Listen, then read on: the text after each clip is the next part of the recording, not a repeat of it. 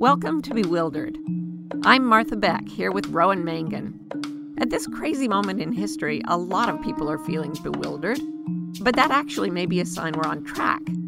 Human culture teaches us to come to consensus, but nature, our own true nature, helps us come to our senses. Rowan and I believe that the best way to figure it all out is by going through bewilderment into bewilderment. That's why we're here. For almost 30 years, I've been teaching people to do something that I call reading your internal compasses.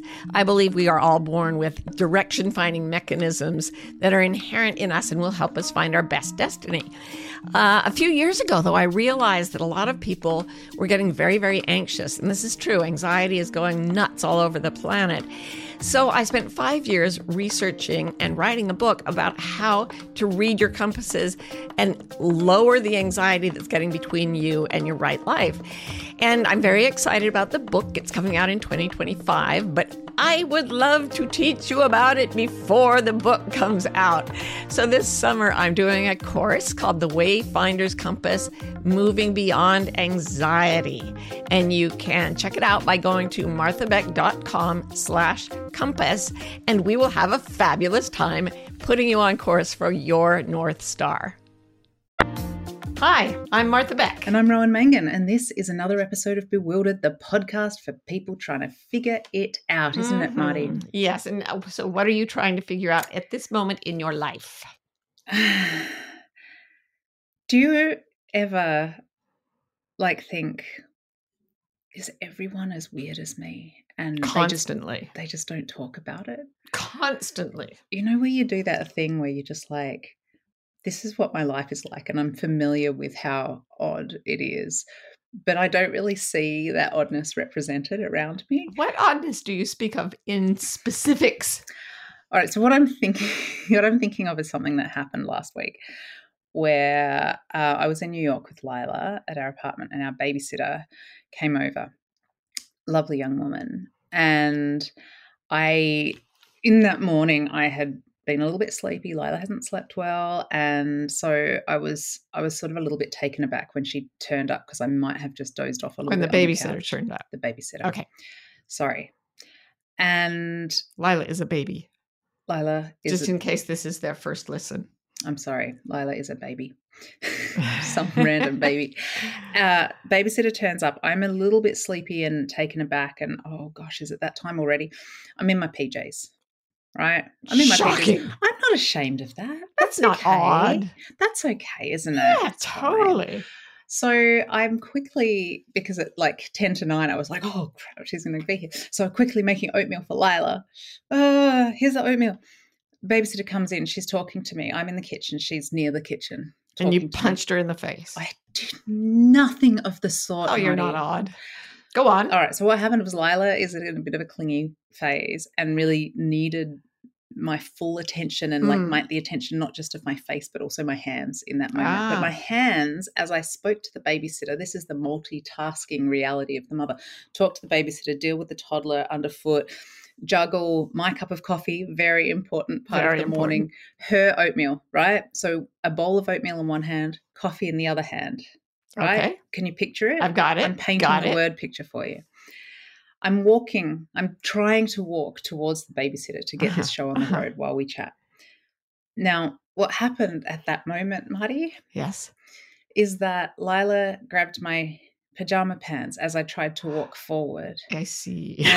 And her clinginess she just transferred it all away from me, myself, and just into those PJ pants. These pink flannel big gold PJ pants. And so, all right, so maybe this is the bit that maybe I'm weird in. I don't like to wear underwear to bed. Oh, my God. I don't. It's not comfortable. So when my pants were pulled down, oh dear, in front of a babysitter that we don't know super well yet, well enough to trust her with our kid, but not well enough to get naked. I would think. So yeah, that happened. We didn't mention it. No, you never will.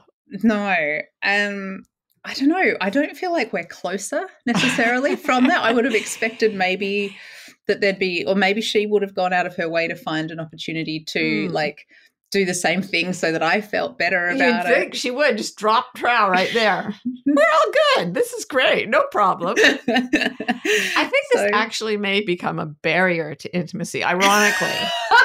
Getting naked at first notice, first friendship is like, that you're never going to get over that. In fairness, I was only half naked, but it's just not the regular half that you expect. Yeah, you would sort of want naked. The other half if you had to choose. If you had to choose. And so would probably the babysitter choose the other half. It's interesting because I wonder if that's cultural, which half is more private. Is that cultural or is Japan, that natural? They have bars, or they did when I was there 100 years ago, called no-pan bars. So we have Hooters in America where the waitresses have I know I do. Yeah, I speak for yourself.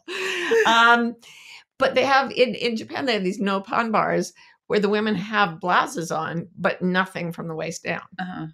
So I think that is like more the focus there. I'm not sure, but it's maybe if something's more sexually desirable, I don't know. Maybe they just think that part is less embarrassing for some reason. I don't know. Maybe the whole thing is that it's half. It doesn't matter as much which half as that half is concealed, half is revealed. Yeah, I just picture you sailing out of the kitchen like Venus in the Botticelli, just naked. In a clamshell. What babysitter wouldn't be pleased to work for such a family? Brandishing a cup of coffee and a bowl of oatmeal. The divine oatmeal. What you should have done is just handed both of them to the babysitter and said, "For you, madame," and then done a little dance. So you would, no, I meant for this to happen. That's what I tried to convey. I tried to convey oh, this again. And I quickly put the coffee and the oatmeal down on the counter and grabbed my pants, but all the time keeping this facial expression of oh, kids. Anyway, so that's wake up, Australia. Wake up. You should have said wake up, Australia, because that would make her think that in Australia you get up, you have your coffee, you have your oatmeal, you drop your pants, and that's the morning. I just thank you for saying that, because I just really want my Aussie listeners to appreciate that whenever someone is in front of me and I'm driving and the red light has changed to green and they haven't moved yet, I like to say, wake up, Australia. Yeah. And I'm bringing that to America. And it's cruel because Australia is asleep at that moment. Oh my God, you're so right. Yeah, it's cruel. Marty, save me from myself. What are you trying to figure out? Everything swirls around this 2.5-year-old who is just laying waste to our lives. I've talked before about Lila's brutal strength. That's true. The child is uncannily powerful, right? Always has been. And now I'm not only seeing the strength, I'm seeing how she filters it through her 2.5-year-old filter of, you would filter things through a filter of perception, and how she experiences what we do for her. Because yesterday I was we'd gone into the bathroom. This is a big, exciting adventure. When she was born, I decided she could not come in my bathroom, and except that then I would allow it on certain occasions and it would become special and ritualized. I just need to say, she doesn't mean in the toilet. No. I'm just there's a vanity with drawers and, makeup and brushes and things. So she found some necklaces that were tangled. So I was sitting on the bathroom floor, untangling the necklaces, tender moment with my child. I'm down at her level. And all of a sudden I just... the untangling necklaces. You just say it as though, weaving baskets. Yeah. And suddenly I get a vicious blow to the head. Bam! Sorry, our producer's not going to be happy with that. I wasn't happy. It was a solid thunk. And I look up and there's Lila with a hairbrush and she says, "Okay, Muffy, time to do your hair." Wham! And it hits me again. Bam! Bam! And I start to get just savagely beaten about the head and face. And she's like, "Hold still, Muffy. I just need to do your hair." Wham! Wham! Wham! And then she goes, "We're just going to get it out of your eyes." Bam! My hair is not long enough to go in my eyes. But this is what she's been subjected to. It's kind of a reenactment of a trauma. So then by the time she's done, my hair is sticking out in a billion directions and I have black eyes. And she's like, "There, isn't that better?" What I love about it is, there's so many things I love about this story. One, raised by lesbians, like clearly we're trying to convey to her at all times, I'm not trying to make your hair look good. I'm just trying to get it out of your eyes. For God's sake, don't judge me on the quality of the ponytail that I am now constructing. Like, that's for sure. But then I also love that there's like a real psychopathic kind of vibe there where she's like hitting you and going, "Don't worry, Muffy. I'm just getting it out of your eyes." Wow. And I think that's how this is probably how she experiences the world. She's this tiny person and we come at her with objects and like randomly strike her in the head and say, "We're getting it out of your eyes." Aww. Yeah. It's funny because I apologize a lot and I thank a lot. And that's working out well with Lila on the whole. She's pretty good with her manners and her pleases and thank yous. Pretty good for her. Yeah, I have to say at one point she said, "Sorry, Muffy," and then hit me again. Well, this is what I was going to say, is that because what generally happens is like, okay, so I'm getting her undressed here in the bath and like the top that I'm pulling off over her head is a little bit too tight and it like clips her nose and I go, "Oh, sorry." And so it's like she now mimics that when she's a little bit hurt. She goes, "Oh, sorry." And I'm like, "Oh, what have I done to her? She's apologized. She's terrified of me. She's apologizing for me hurting her." This child is no shrinking violet. This child is just learning lines and like running amok. There is no, when she says, "Oh, sorry," she's saying to herself, "Far be it from me to do anything to discomfort you. You deserve to feel good all the time." Oh, well, that's good. That's all right then. It's good. It's good. But she just be careful when you're around her, because she can hurt you. How's your head today? They're tender spots. Yeah. Patches of missing hair. But it's out of my eyes. It's out of your eyes. That's actually some of it got ripped out and went into my eyes. No, it was just, that's how she experiences us. Yeah. There we go. We'll be right back with more Bewildered. I have a favour to ask. You might not know this, but ratings and reviews are like gold in the podcasting universe. They get podcasts in front of more faces, more eyes, more ears, all the bits that you could have a podcast in front of, that's what they do. So it would help us enormously if you would consider going over to your favourite podcasting app, especially if it's Apple, and giving us a few stars, maybe even 5, maybe even 6. If you can find a way to hack the system, I wouldn't complain. And a review would also be wonderful. We read them all and love them. So thank you very much in advance. Let's just go out there and bewilder the world. Mwah. For almost 30 years, I've been teaching people to do something that I call reading your internal compasses. I believe we are all born with direction-finding mechanisms that are inherent in us and will help us find our best destiny. A few years ago, though, I realized that a lot of people were getting very, very anxious. And this is true. Anxiety is going nuts all over the planet. So I spent 5 years researching and writing a book about how to read your compasses and lower the anxiety that's getting between you and your right life. And I'm very excited about the book. It's coming out in 2025, but I would love to teach you about it before the book comes out. So this summer, I'm doing a course called The Wayfinder's Compass, Moving Beyond Anxiety. And you can check it out by going to marthabeck.com/compass, and we will have a fabulous time putting you on course for your North Star. All right, so let's move on to today's topic, which is today we're going to do a Be Wild Files episode. We are loving these. We've got so many awesome questions from you all. Be Wild Files, for new listeners, are the types of bewildered episodes where we talk about what you're trying to figure out, because it's not all about us, okay? It's not all about us. If you want to figure out how to do this and send your question, you go to rowanmangan.com/bewildered, and then you'll find out how to do it. And there's a very specific way to do it. Yeah. But today we're talking to, well, we're not, we are. We're talking to everyone, but we're listening. First we listen, then we talk. Good plan. To Josephine. So let's hear Josephine's question. Okay. I'm trying to figure out why I have so much resistance towards doing things that are actually good for me and that bring me actual joy. Because my initial feeling towards those things is usually dread, I have to really force myself to do them, and I wonder if it's really supposed to be that way. I always feel happier and lighter after having done them, but fighting with the resistance every day is tiring, and it makes me feel unable to trust my instincts, given that they're telling me not to do the things that are actually good for me. Do you have any advice on this? Thank you. What a brilliant question. Such a brilliant question. And we can totally relate to this.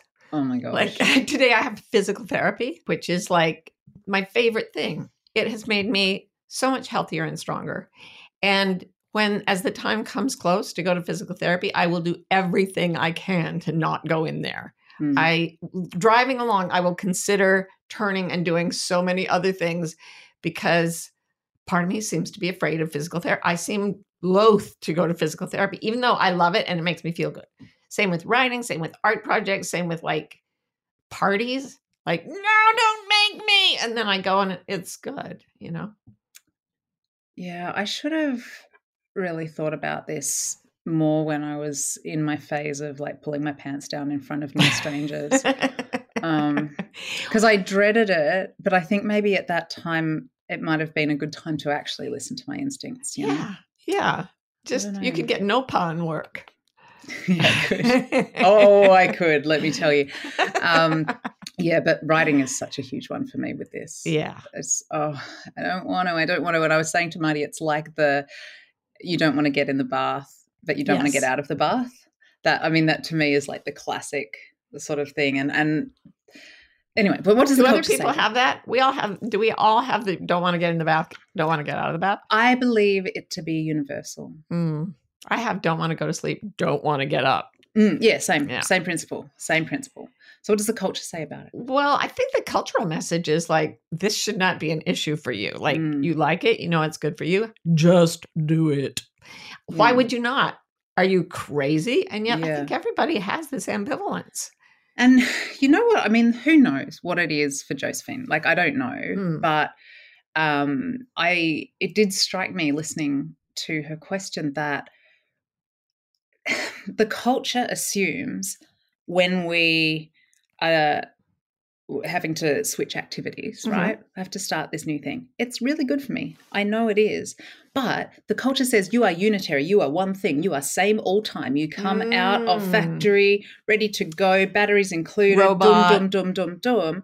And I don't think we are unitary in that way. And so I feel like maybe part of what I struggle with, you struggle with, Josephine struggles with is and by the way, physical therapy is a terrible example because that's just objectively a horrible thing to do. It's wonderful. I hate it.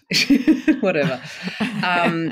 But yeah, I think maybe what we're all struggling with is that when you have to switch from one kind of self to another self, like so that's really difficult, that there's an inertia in us that wants to stay with what we're doing. Yeah. And it's hard to go into a different state. It's hard to take off your clothes. Sorry for always talking about taking off my clothes. And in the cold bathroom and get in the bath, even though you know you're going to be warm soon, it's still hard to take off your clothes. It is. It's very, very hard. And I want to say something about the word inertia. Sometimes people mistake it for inertness, like just laziness and lying there. But inertia literally means you go, a body when set in motion will continue in the same direction until acted on by an equal and opposite force. So it's the only thing I ever learned in physics. My friends and I, such idiots, but I have to just say this because some of them will be listening and they will remember this, is that whenever we would like pull up in a car and slam forward a bit, we go, God damn you, inertia, every time. Squares. Life is kind of like slamming up against the car dashboard over and over and over because we do have different parts. I've talked before about IFS, Internal Family Systems Therapy, which is this brilliant system. It works so well therapeutically. Also known as parts psychology. Yeah, there are different fields of parts psychology. And And the whole idea is that every part of you, we've always known there are different parts of us, right? But that every part of you is a whole and complete personality that deserves, not that you have dissociation, but like if you want to talk to the part of you that loves to cuddle in bed, it's literally a different person from the one who wants to jump out of bed and get going with the day. Drop your pants and get the oatmeal. Not in that order. Yeah. So I think we're trying to switch from one part to another, like you say. And like, so for me, like I might be in admin, tick things off my list, achieving. And then I have to go into writing, which is such a different persona, and also has to like gets dopamine from really different things. Like it's slow and it's nuanced and subtle, and admin is like, and it's done, the bill is paid, and admin chick is like, look at all the dopamine I'm making over here, why would you want to go there? Yeah. And so anyway, I mean, I have like the writer kind of part, and I have admin chick. Then I have this other part, and I mean, you're right, they're so distinct. Because we talk about my Hestia self, like my goddess of the hearth self, like which I haven't been inhabiting very much lately. It's interesting. Like but it's like the part of me that cooks hearty, lovely food for my family and is very like, and likes to clean up and create and buys flowers and puts them on the table. And the funny thing is, when she's up, you talk like she's always up. Oh, I know. Oh, they like, oh, I love it. Like I had a client once, who a famous person, who I had lunch with her. And then the next week she was like, remember the times we used to have? And I was like, you mean lunch? But she'd extended it into this long relationship. And you do the same with Hestia. Oh, I just love all the cooking we've done here. And this is a cruel thing to say, but you had to have certain items of cookware when we moved here. That's years ago. Normal. That you have literally never used. How dare you? I've used them twice. No, the tagine. Oh, the tagine was purely decorative, and I must say it's a lovely piece of our studio. Oh, that's right. Now it's part of the studio. Yeah, the tagine hasn't got a lot of podcast chick came out and said, up yours, Hestia. I'm taking the tagine. It's so true. It's so true. You're literally stealing from each other. Oh, yeah. Mm-hmm. Yeah. What are your parts? Tell me about your, just for example, like I know there's loads, but just the writer self is like this manic focused, gum chewing, like disciplined. And then there's. Can I say something really interesting? What? I don't know if you're going to like me saying this, but when Marty was writing her last book, she's a very weird person, you guys. I don't know if you've checked this up yet. One of the things she likes to do is know her pH levels of her body. And she's always trying to get more alkaline. I won't talk about how she gets the readings. It's not relevant. But when she was writing her last book, she you would like when you would write, and you were always complaining and grumpy about it. Oh, and you hate struggling through. And you would go into your little room and get your little reading and you would be more alkaline than any dietary or anything. Well, once I'm in it, it's like swimming through a deep ocean, and I don't even need to breathe. It's like, but your body. Yeah, my body loved it too. Yeah. That's what Josephine was saying. These are good things. These are nature, but they're human nature.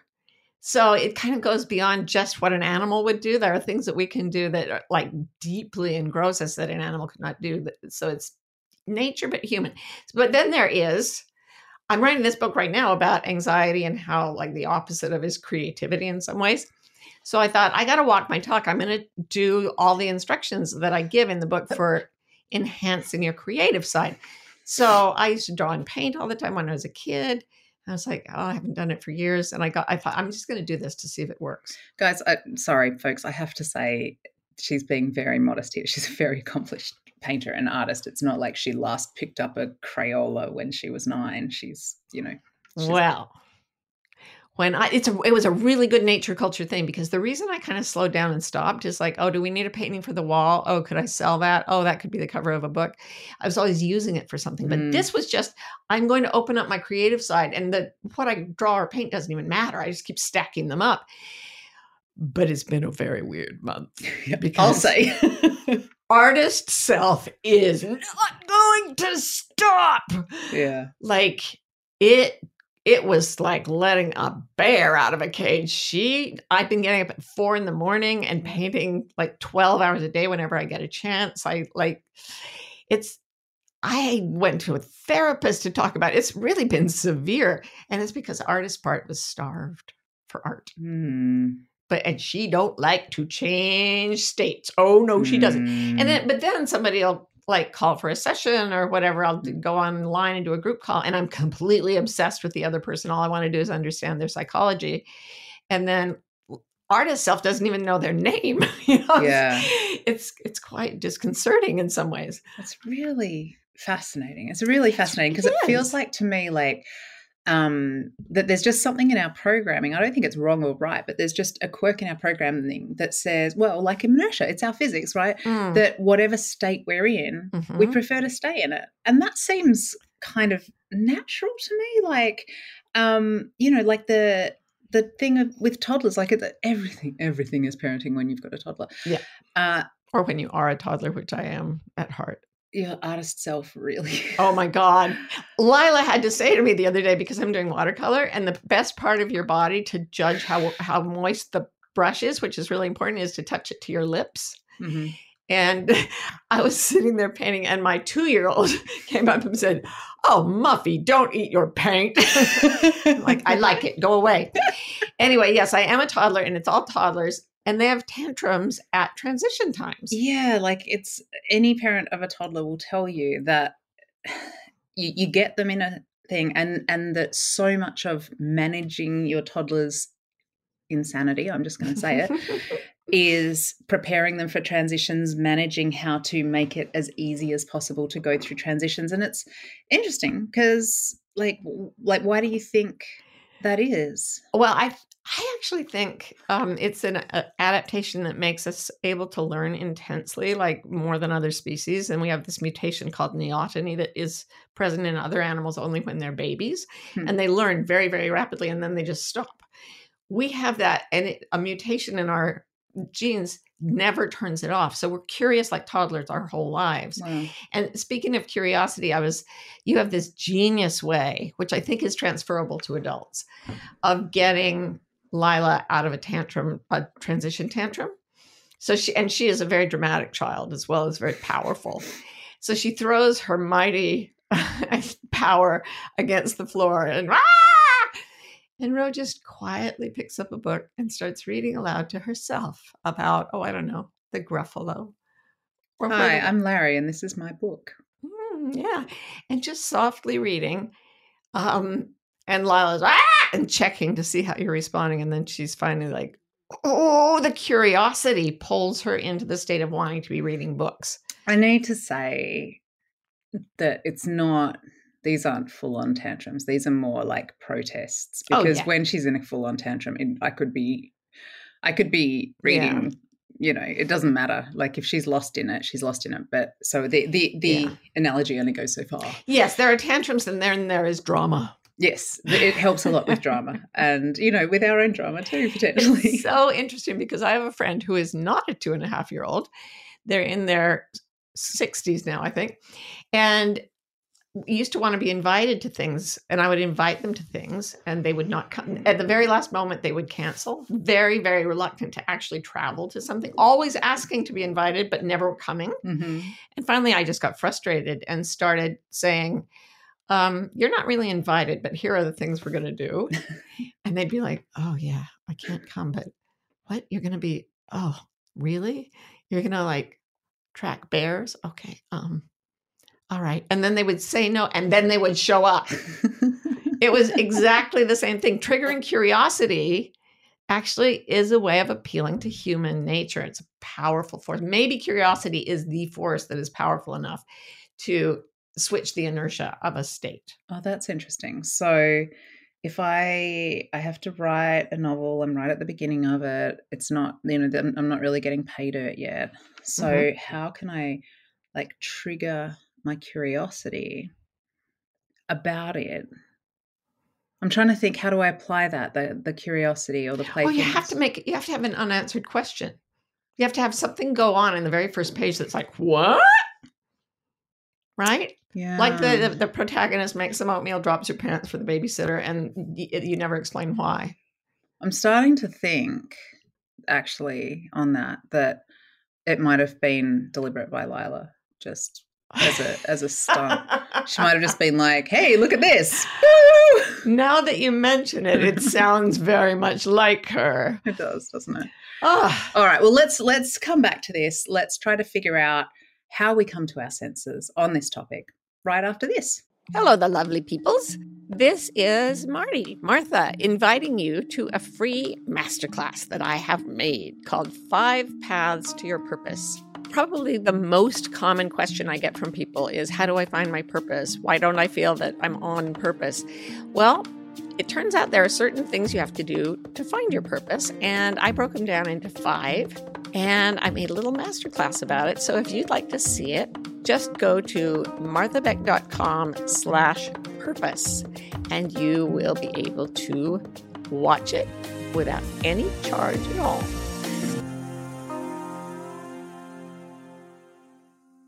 So here we are again, talking about how to switch states to doing things that are good for you and you like, but you don't want to do them at first. Yeah. And it was so interesting because we always say, okay, what's the cultural story? Then what does nature do? And it's like, what would a lion do? What would a tree do? And this was different. Yeah. It was different. And we realized that there is a nature to us that it really is genuinely unique. Yeah. And Marty used this phrase, maybe you've heard it before, human nature. And I was like, oh my God, human nature. Right. And that is exactly where this falls, because it's not, a lion won't behave this way. No. A tree won't behave this way. Hard to imagine. I know.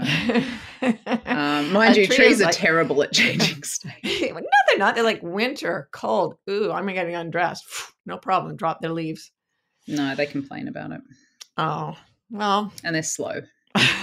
Only in our time frame. Anyway, the reason I would say this is human nature, we don't want to give the out of saying, well, of course my mother did this or that. It's her human nature. No. To be human nature, in my book, it has to be something that's true across cultures. So it has to be any human would pretty much do this with a working set of human psychology. So one of the things that I think is universally true for all cultures is this reluctance to change states, having to be... It's a big claim that everyone like... Yeah, and the other thing is the cultural response is usually just do it, like do what I say, do what the culture says. And I do believe it's universally true that when you shove someone into something, they start to shove back. We don't like to be controlled or pushed. Oh, and that it's like is universal. It's like the instinct to, like to pull back. Like if someone, there's some word for this. It's like an evolutionary thing. If you're, like tug of war, like if like what a dog does, the dog has the same thing when you fight with a dog. If you pull, they pull back, and that's a like some sort of, I don't know, it's an instinct. And I feel like it's the same thing. It's like, if you push me, I'm going to dig in my heels. Yeah. It's a terrible, sad example, but it's still interesting to look at the wild child of Avignon. Oh, yeah. Yeah. He was this poor kid who was probably literally raised by wolves. Like something fed him for a few years, but he was cognitively really impaired from growing up in the woods and probably like eating rocks or whatever. But a psychologist adopted him. And he didn't know language. He had never been socialized. But when they tried to force him to do something that wasn't at its usual time when he was used to it, he would fight like crazy. Like that resistance to being shoved was really wide awake in him, even though he had very little socialization. And everywhere I've been in the world, I've seen the same dynamic. So I think it's human nature. Yeah. And, we need only look to the toddler community. Community. To see how true this is. We really want to reach out in this podcast to the toddler community. Our friends in the toddler community, you know who you are. Bam, got it out of your eyes. But the takeaway from that is, if you want to switch states in accordance with your nature, don't be mean or pushy with yourself. It does not work. Yeah, don't think about self-kindness as softy, la la, pathetic. No, it doesn't work. Yeah. It's ineffective. Just be nice to yourself because it's more effective. Yeah. So it's not like, oh, I'll do anything you say. It's like, honey, we're going to do this, and I understand you don't want to. It's that kind of position that you take vis-a-vis yourself. And I think you have to prepare yourself. This is actually good psychological research on change, that there has to be a contemplation and a preparation phase before people actively go into a transition. So you need to be prepared psychologically a little bit ahead of time. So now we're applying this to ourselves. Like, I have to go write on my novel for an hour. Yeah. And I don't feel like it. Mm-hmm. So I have to prepare. In 5 minutes, it's time to turn off the television, Lila, and then we're going to be going upstairs and you're going to be getting in the bath. I like to give myself a little reward before I do something. People want it to be reserved to after. No kidding. I'm like, this is what I'm going to do. I'm going to paint for 12 hours, and then I'm going to do something else for 5 minutes. No, really, I have to say, look, I will let myself listen to an audiobook for 5 minutes, lie down and listen to an audiobook, and then I'll be ready to switch into a coach mode and go on Zoom and do things and whatever. And if I just go, if you come in and say, Marty, have you checked your calendar? And I have to switch right away, it is murder. Yeah, I know. Because you're the one I murder. Yeah, you are not pleasant at these times. But it's called action priming. You psychologically prime the transition. Like, okay, we're going to, 5 more minutes of this or an hour of that, or 2 weeks vacation. And then it's back to the grindstone at the no pun bar. I like to reward myself before, during, and after. I find that that's the maximal way to reward myself. Actually, that's not far wrong, because, okay, here's the thing. There's an underlying thing in Josephine's question that we've already pretty much dispensed with, which is we only do things that are rewarding. Like, there are very few things that we try to do that are not intrinsically rewarding and good for us. Like, we specifically, or we generally? The two of us, and Karen and basically everybody in our house, except Lila. She's got a job to do, and it's brutal. So you prime your action before, and you give yourself something enjoyable. Then when you switch in, if it's good for you and you like it, it is enjoyable when you're there. Yeah. And then afterward, it feels good and you give yourself a reward. So it is before, during, and after.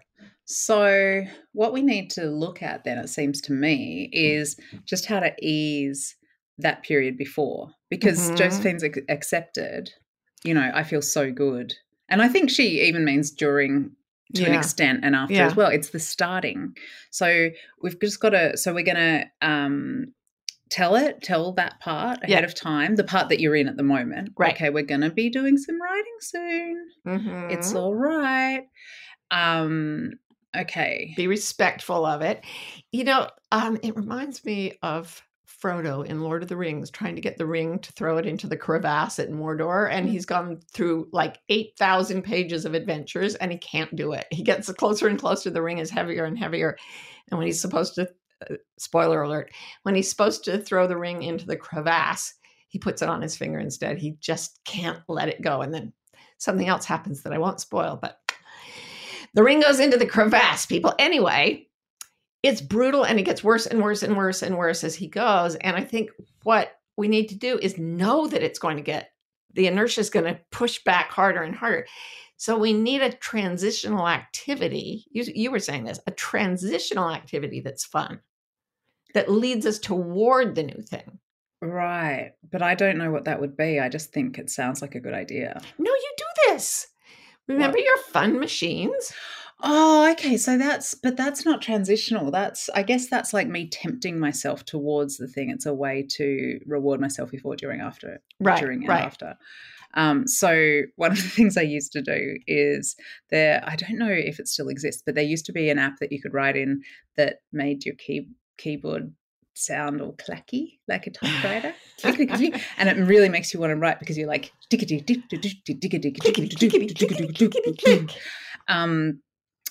yeah, so I actually wrote about this a while ago in my Wild Adventures Substack. I wrote a thing about morning self and how I trick my morning self into writing by setting things up the night before and like putting the coffee on so it's right there, and there's a lovely big chair and I make sure the chair's all clear. See, and the Hestia part of you is doing that. Yeah. So she comes up and they can that. help each other.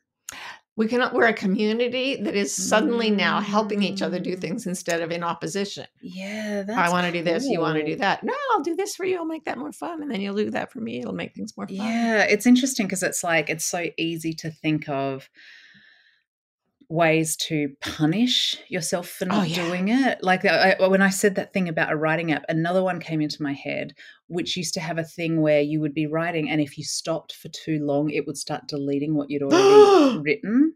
And I'm like, that's what we think we have to do to make ourselves do things. Oh my God. But what we actually have to do is make it go clickety, clackety, clickety. I know. I wrote a book once about like being healthy and fit and whatnot. And don't ever read it. And I talked about how to reward yourself. And I even mentioned that in experiments with animals, reward as a reinforcement for behavior is 51 times more powerful than punishment. So you need 51 sticks for every carrot. Just use carrots, right? So I was like, set up rewards for yourself. And I had so many people after that book came out and said, I have trouble coming up with rewards and punishments that work well enough. And I'm like, there's no punishment in that. There's no, it's stupid. Don't use it. It doesn't work. But culturally, we are very dedicated to punishment. When we don't do what we think we're supposed to do, it doesn't work. It's counterproductive. It reminds me, when I was writing that book, I wrote a whole chapter about a pig learning to push a shopping cart without ever even having it demonstrated.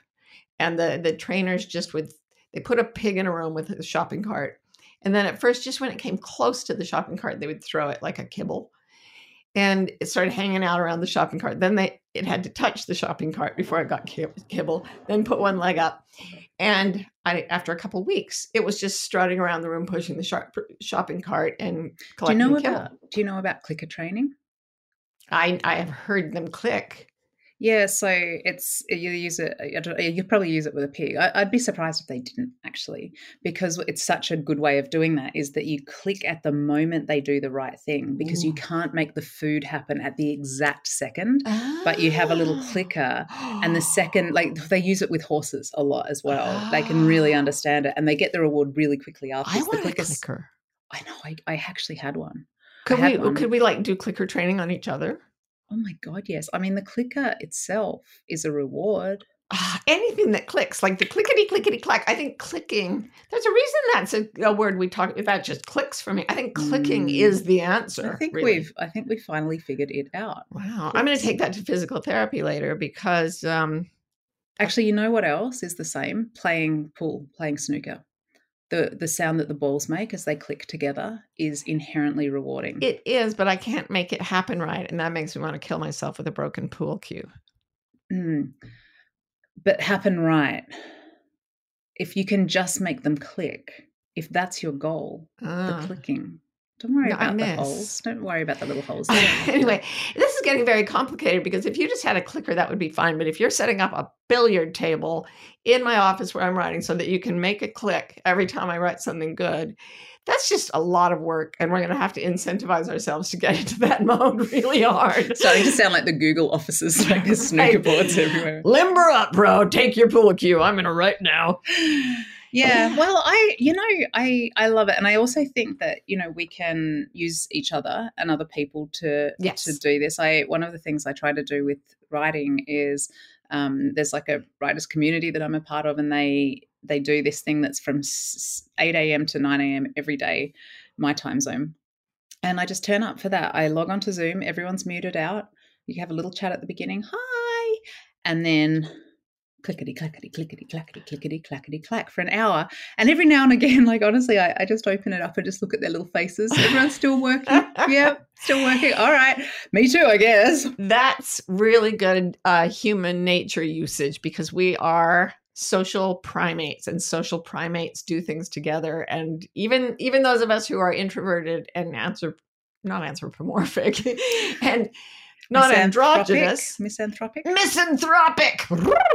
Yeah, even us, we like doing things when there's a group of people doing it. Yeah. It feels easier somehow. It does. So yeah, somewhere between that and exotic animal training, like I pay somebody money to show up and make you do it. Oh yeah. I'm going to go in later today, and the goddess of physical therapy is going to make me do things that you have never imagined. No one has ever imagined the things that this woman makes me do. Wow. Yeah. I think we're going to have a conversation. Yeah. I mean it like it sounds. I don't know how she thinks this up. How can you do 9 different things to my body that I've never done before? And she can isolate the one muscle I've never used in my life. The one. And I have to adopt the weirdest positions to get this to happen. And I'm just like, Bridget, I love this. How I hate you. It's very, very conflicted. She's a goddess. Wow. I can't. So listeners, if your partner suddenly starts talking about physical therapy, you might want to have a discussion about BDSM, dominatrices. Nerd sex. Could I have 2 dominatrices, please?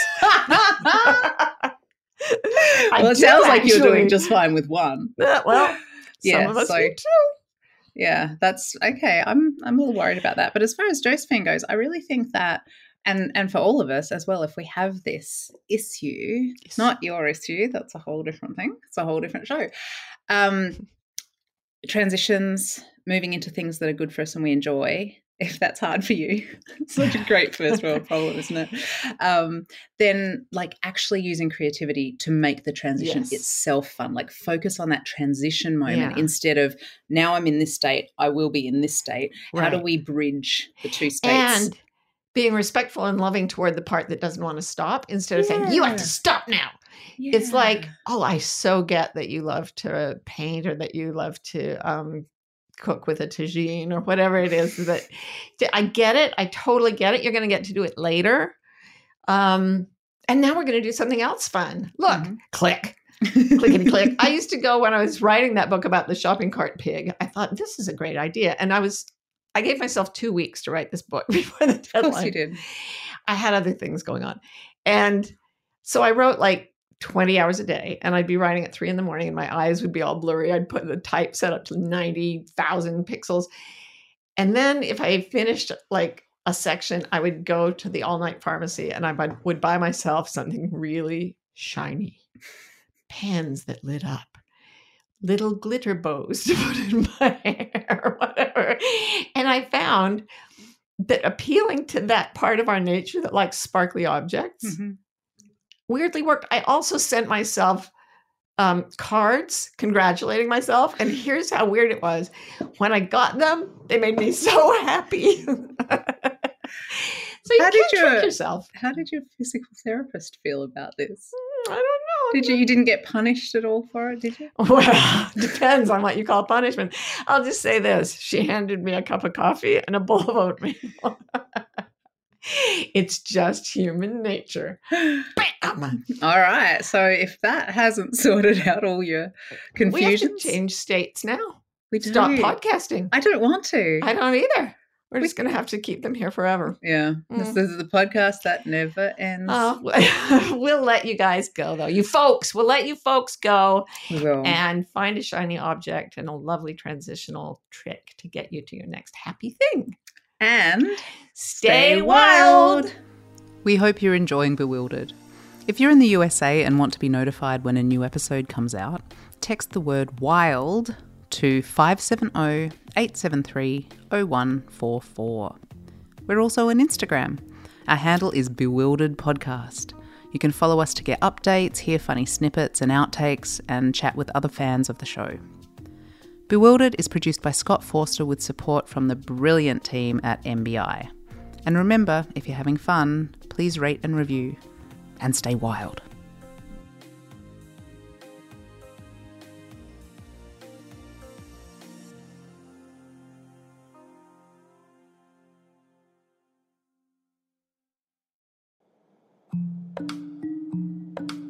You know, what I'm seeing out in the world is a lot of fear and a growing amount of despair. Maybe you're feeling that way too, because the ways our culture has taught us to navigate the world, to navigate our lives, they are failing us.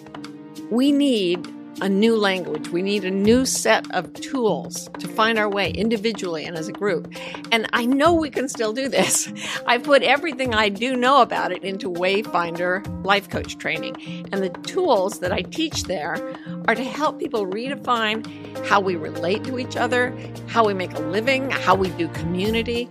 We can only change the world for the better if we redefine how we think.